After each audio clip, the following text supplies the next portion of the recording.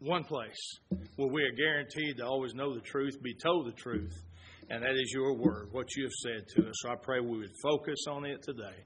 In Christ's name, amen. You know, folks, there is a spirit that hovers at times over every home on planet Earth. And in a moment's time, it can tell you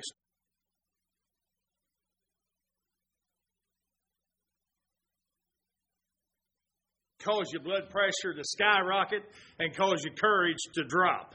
If the shock of it's strong enough, the blood can almost be completely cut off to your brain momentarily and cause you to even faint.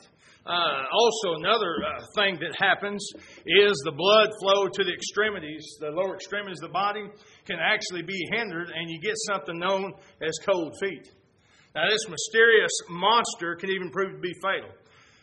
Medical science has proven that it can cause the cardiovascular muscles to react and contract in such a way that can actually cause heart failure. So a person can literally be scared to death. Now, what is this silent, unseen, deadly enemy that has no favorites, knows no friends, gives no quarter, and has no mercy? It's the sinister minister of fear. And we have witnessed the results of this monster the past week in our nation. Take your Bibles. I'm getting a ringing, guys. Huh? Which one is on that? Okay. What is? How about now? Is it still ringing? It could just possibly be my ears ringing.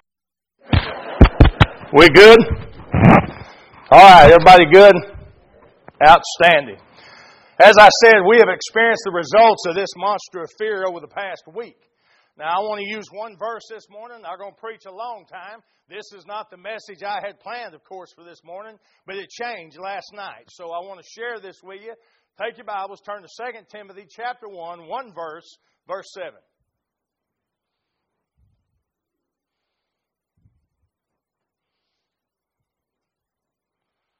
Paul, writing to a young preacher, his young protege, his son in the faith. Timothy was having a little bit of trouble with fear. So Paul writes to him. I want to take this one verse out of this text here, verse 7. And he tells Timothy, "For God hath not given us the spirit of fear, but of power and of love and of a sound mind." Now, folks, I'm going to be honest with you. I would be remiss if I did not caution you that not all fear is necessarily bad. I mean, some fear is not only good, some fear is godly. Would you agree with that? You know, I guess one of the most famous quotes in presidential history was from Franklin D. Roosevelt when he made this statement. He said, "We have nothing to fear but fear itself." Now, that is a great statement, right? The only problem is that it's just not true, is it?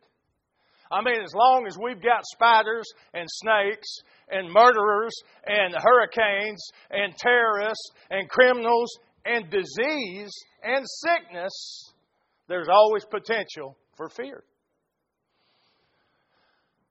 Even Jesus taught us to fear. In Matthew chapter 10, verse 28, He said, "Don't fear those who kill the body but cannot kill the soul." He said, "Instead, fear Him who's able to destroy both body and soul in hell." The Bible also teaches us that fear is not always foolish. Proverbs chapter 1, verse 7 reminds us the fear of the Lord is the beginning of knowledge. So, folks, there is such a fear, a type of fear, that's both healthy, and there's a type of fear that's holy. I mean, I want a doctor that should fear giving his patient the wrong medication or making the wrong diagnosis lest he kill his patient. I mean, I think about Steve Goodman, electrician. He ought to have a certain amount of fear with what he's working with so it doesn't cost him his life. I think about an airplane pilot. He sees a storm coming up.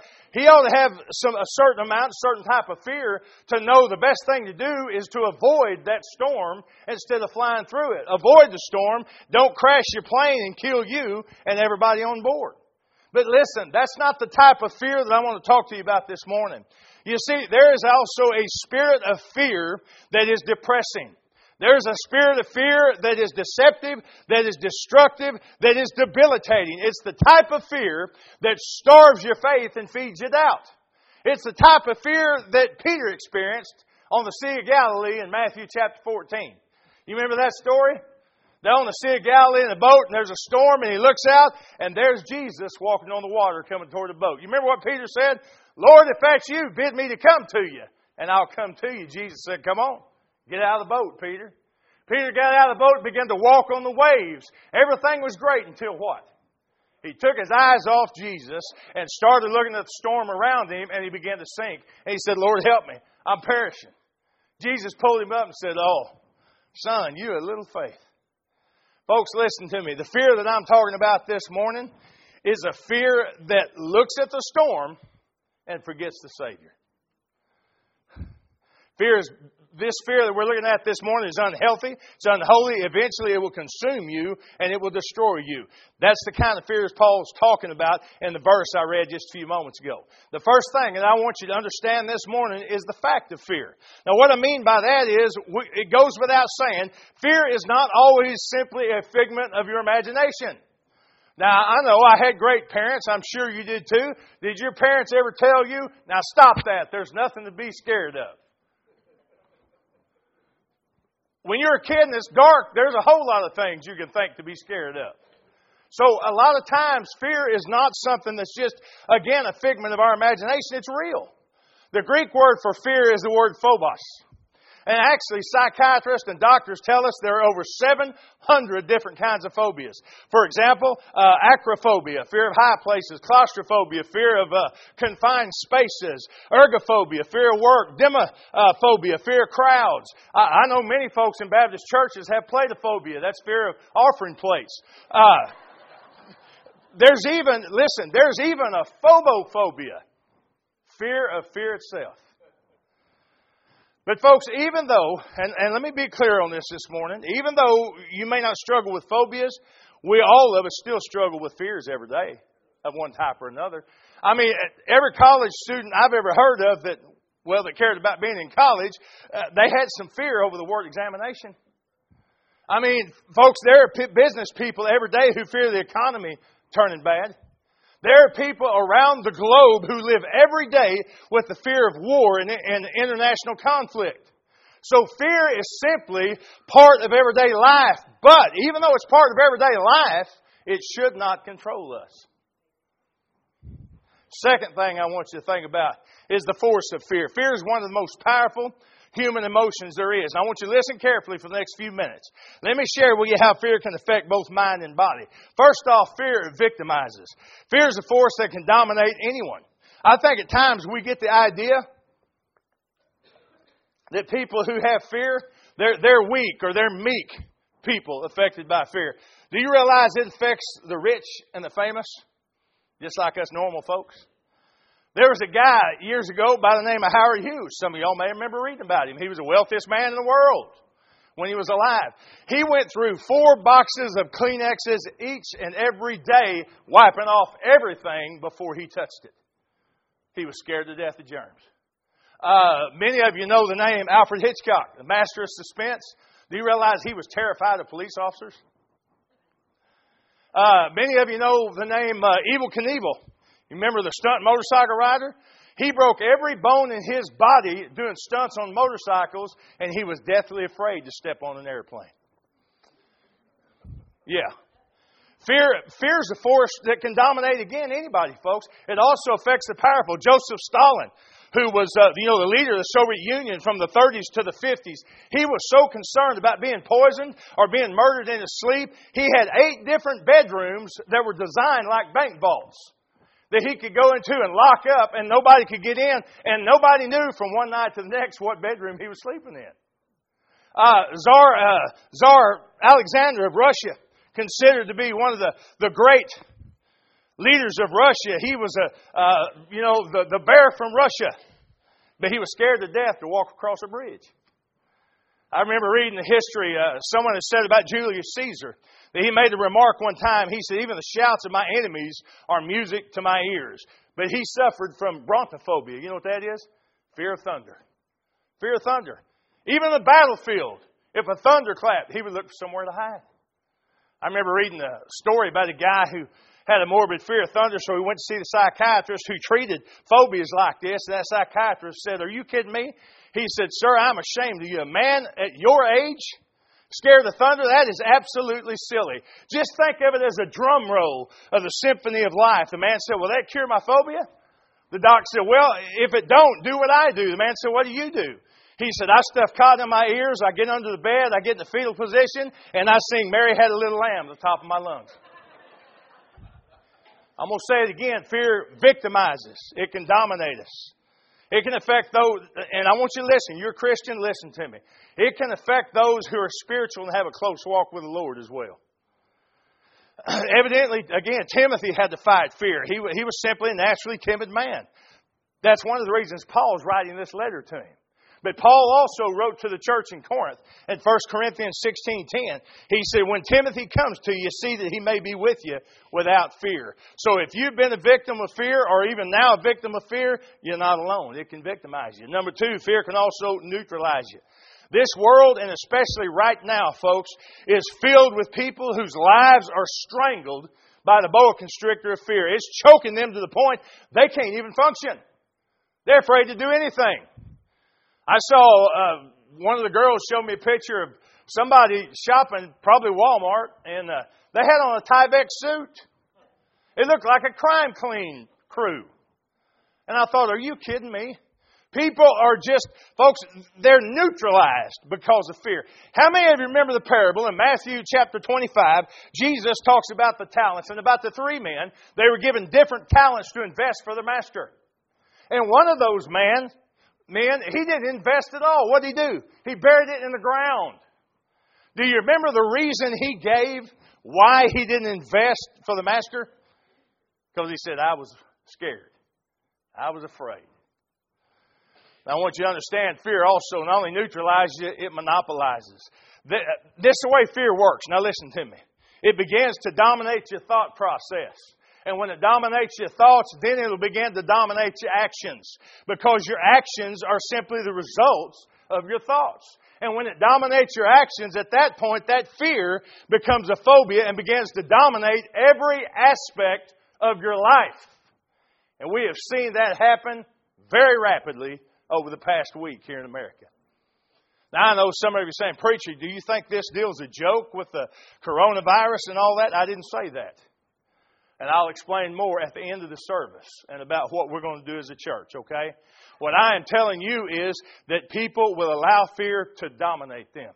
I want you to listen. This is a true story that I read the other day. It's about a guy by the name of J.H. Zorthian, and from years ago, and he was a great artist. Well, he read where a child had been accidentally killed in a traffic accident. A car had actually backed over this little boy. And it tore him up so bad, and he began to dwell on that, and he began to be so concerned about something like that happening to one of his three children that his worry turned to anxiety. His anxiety turned to fear, his fear turned to phobia, and he became so obsessed with the fear of something happening to one of his children, he couldn't even concentrate on work anymore. And finally, he gave in to fear. He canceled negotiations that he had on buying a house in California. And he went on a pursuit to find the perfect place, an intense pursuit to find the perfect place for safety for his family. And he was so obsessed with it, his work, everything else got laid aside.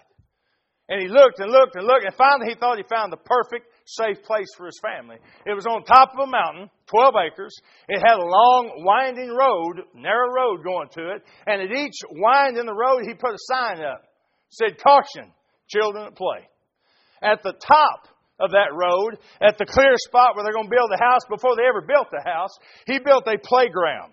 And the best playground possible. And he built it in such a way that a car couldn't get within 50 foot of this playground.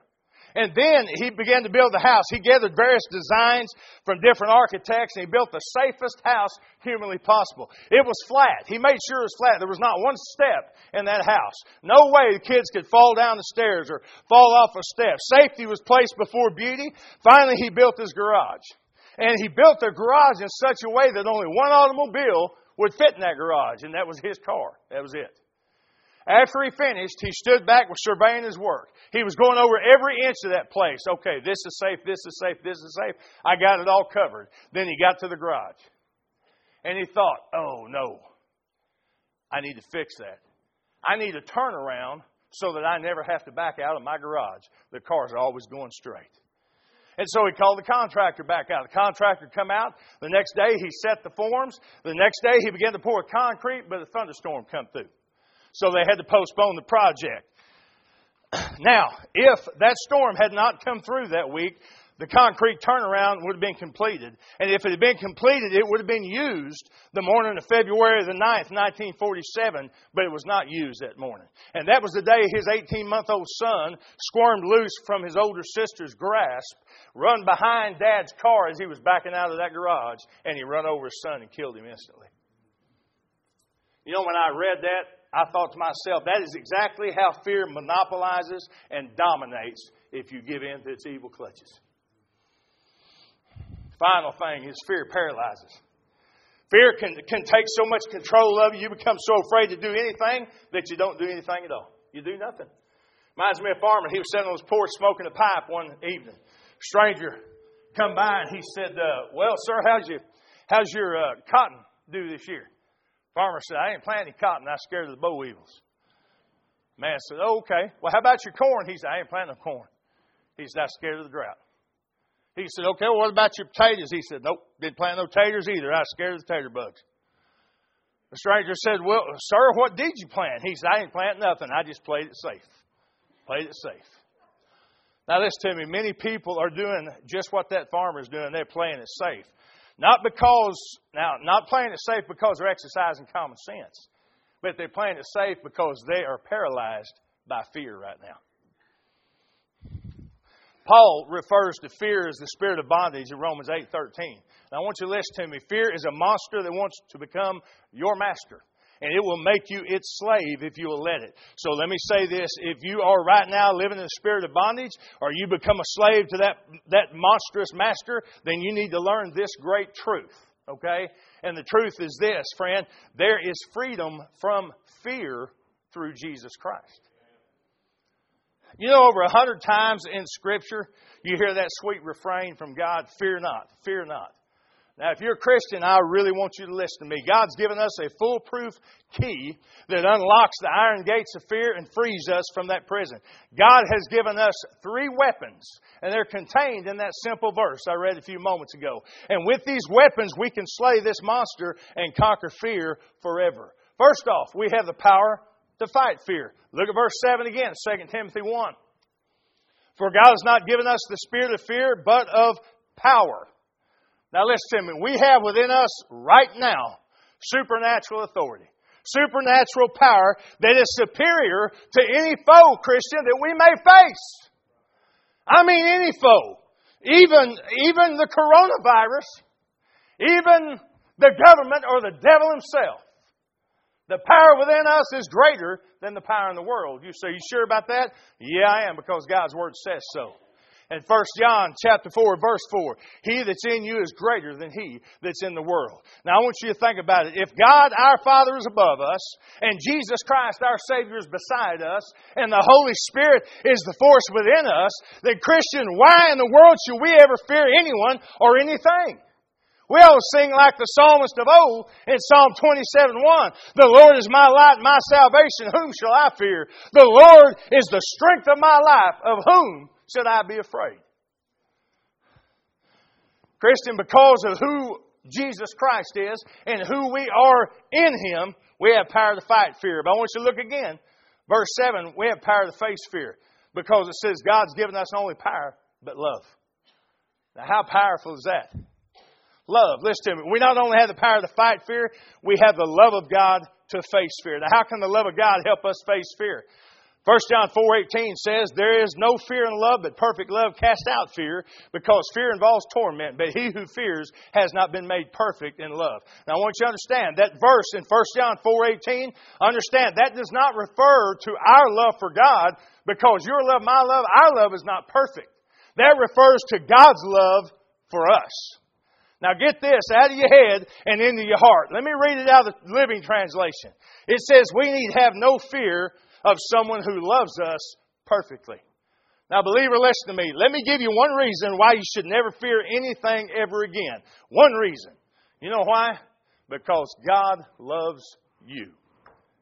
Why would you fear anything? Now, if I know that God loves me, and I know He does, and I can know that He'll never allow anything to happen to me, that He won't work out for my good and His glory. You say, well, what if you die? Praise the Lord. I can go to heaven where I need to be, where I'm designed to be. Paul, in this letter to Timothy, in chapter 4, verse 18, he reminded Timothy, he said, and the Lord will deliver me from every evil work. I want you to remember this difference between godly fear and ungodly fear. You ready? Listen to me. Ungodly fear is fear that God will allow something to hurt me. Godly fear is fear that I'll do something to hurt God. God also gives us, third thing, the power to forget fear. Because look at verse 7 again. God has given us a sound mind. In other words, believer, listen to you, pastor. We not only have God's power and God's protection, thank God we have His perspective on things. His perspective. God has given us a discerning mind that we can see fear for what it really is. Folks, do you know that so much of our fear is unfounded and ungrounded? I mean, honestly. Somebody give a definition of fear. They define fear like this. F-E-A-R. They said, false evidence which appears real. And I thought, isn't that true? You know, they did a study a few years ago with the University of Michigan. And they determined 60% of our fears are totally unwarranted.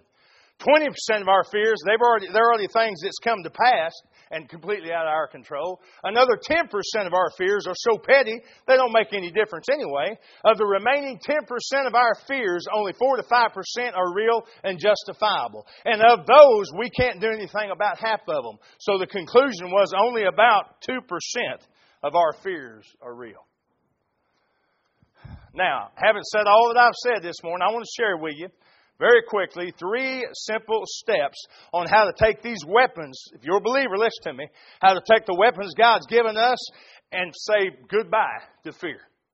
Number 1, the first thing, admit your fear. Now, I know you're going to hear a lot of people say, Christians, they want to be super spiritual, super saintly, godly spiritual. I'm never scared. I'm nothing. I'm never afeared of anything. Okay. You can try to lie to yourself, but you ain't lying to God. And you know what? I've been a pastor a long time. You ain't going to lie to me neither. Listen to me. It's okay to have some fear. Do you realize some of the greatest people in the Bible had fear? King David. King David, one time, he was captured by the Philistines. And in Psalm chapter 56, verse 3, he was talking to the Lord, praying. He said, whenever I'm afraid, I will trust you. So the great king of Israel admitted he was afraid. Listen to me, Christian, pretending you're not afraid or pretending fear doesn't exist will not solve the problem. Never be ashamed to admit your fear, especially to God. God already knows. But number 2, if you admit your fear, after that, activate your faith. Because faith takes care of fear. Activate your faith. God's answer to fear is faith. You need to come to the point, Christian, where you say, no matter what befalls me, no matter what happens to me, I'm going to trust God. There's in a famous hotel in England, above the mantelpiece, there's an inscription that says, fear knocked at the door, faith answered, no one was there. I want you to listen to me. The person who trusts God completely is ready for anything and they fear nothing.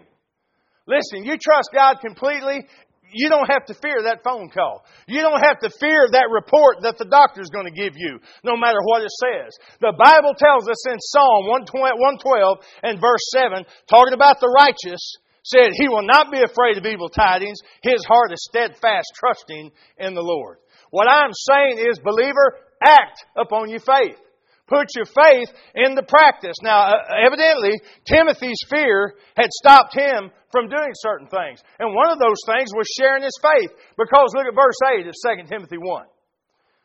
Paul tells him, be not thou therefore ashamed of the testimony of our Lord, nor of me as prisoner, but be thou partaker of the afflictions of the gospel according to the power of God. Apparently, Timothy had froze because of fear. He had fear because of the world around him, so he wasn't sharing Christ. And I'm going to say this while I'm here. Probably the greatest single reason that Christians don't share their faith is fear. Well, the only way to overcome fear of witnessing is to witness. And listen to me, believer. What better time to give witness to the Lord Jesus Christ than right now when the majority of the world around you is gripped by fear. And you know the one that says, don't fear. Don't fear. Finally, last thing you need to do is acknowledge your Father. David said, when I'm afraid, I'll trust God. Now, Isaiah said something similar, but I think Isaiah may have been a little more mature in his life than David was at this time, because Isaiah 12:2, he says, behold, God is my salvation. I will trust and not be afraid. The great preacher, Charles Spurgeon, he said, talking about fear, he said, the past you need not fear because it's forgiven you. The present you need not fear, for it's provided for. And the future you need not fear, for it is secured by the living power of Jesus Christ. I'm going to close with this story. I read a story about an old prison in British Columbia in Canada. When this prison was being demolished, workmen discovered something fascinating. Now, the doors of the prison, they were steel. The windows had iron bars on it. But the walls of the prison that they thought were just old rusted iron was actually nothing more than clapboard wood and clay that had been painted to look like iron. Yeah. Anybody could have pushed those walls down at any time. But none of the prisoners did. Why? Because they were convinced those walls were immovable. They were convinced there's nothing I can do about it. Friend, listen to me. Your fears may look like an impenetrable wall, but I'm going to tell you right now, the bulldozer of faith in Jesus Christ can push through them like cardboard. So here's what I want to do. Whether you're a believer or not, I want you to listen to this. I'm going to leave you with two words, and I've mentioned them a couple times. These words come from the very one who proved he had power over demons, over disaster, over depravity, over disease, and death. And Jesus Christ said, fear not. Fear not.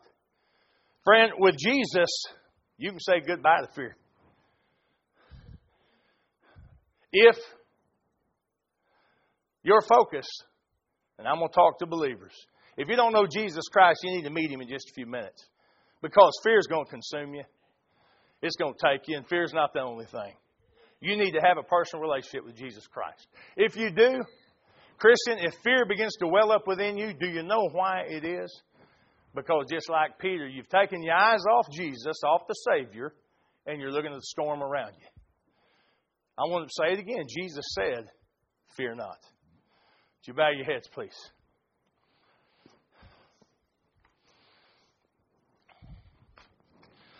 Brother Hall is going to lead us in a hymn of invitation. If you're here today, you've never given your life to Jesus Christ, the first step is for you to admit you're a sinner and realize that you need the salvation that He offers. And realize that He doesn't just offer you the best life in the hereafter. He offers you life that is more right here in the nasty here and now. He says, I've come that you may have life and have it more abundantly. You're tired of living in fear? You don't have to if you know Jesus. Father, I pray for those who need to make a decision this morning, they would have the courage to do so. And all this done is done for your glory, for the advancement of the kingdom. In Christ's name, amen. Would you stand, please?